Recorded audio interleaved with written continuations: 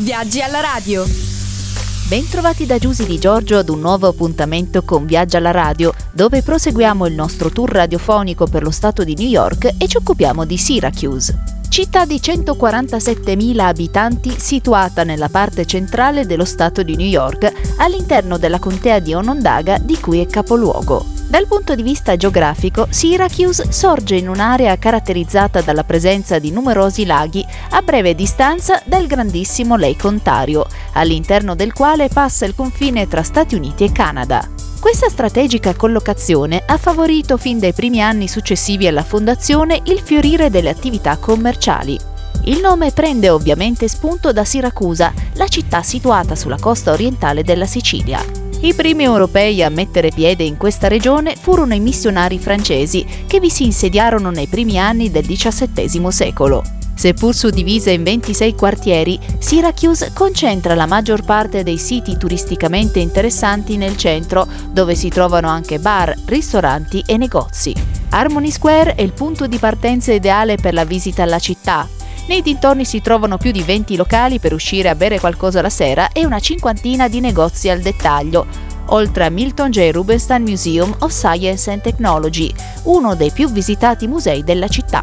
Dello stesso genere, ma su scala decisamente più piccola, è Hanover Square. L'università è situata a University Hill, nei pressi della quale si estende il quartiere di Westcott, una specie di immenso studentato. Per quanto riguarda i musei e le gallerie d'arte, l'offerta cittadina è di primo piano e si segnalano in particolare l'Everson Museum of Art, inaugurato nel 1968 all'interno di un edificio progettato dalla sapiente mano di I.M. Pei, dove sono contenute opere pittoriche, sculture, fotografie e video di alcuni importanti artisti americani.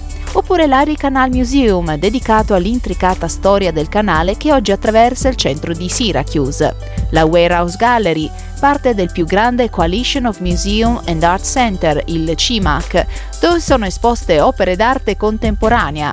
E poi ancora lo Spark Contemporary Art Space, un allestimento strettamente collegato all'università dalla quale provengono alcuni degli elaborati messi in mostra al pubblico.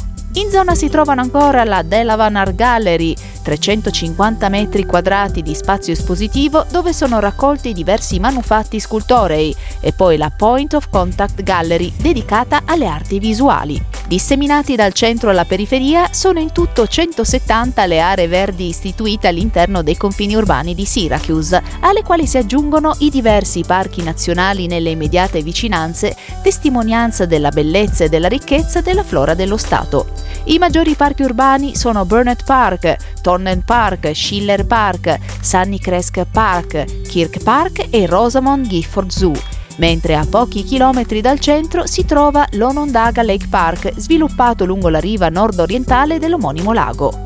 Molto seguito è inoltre il movimento musicale ed in prevalenza il genere jazz, al quale ogni anno sono dedicati due festival, l'M&T Syracuse Jazz Festival e il Polish Festival, meglio conosciuto come CNI Jazz Arts Foundation Jazz in Square Festival.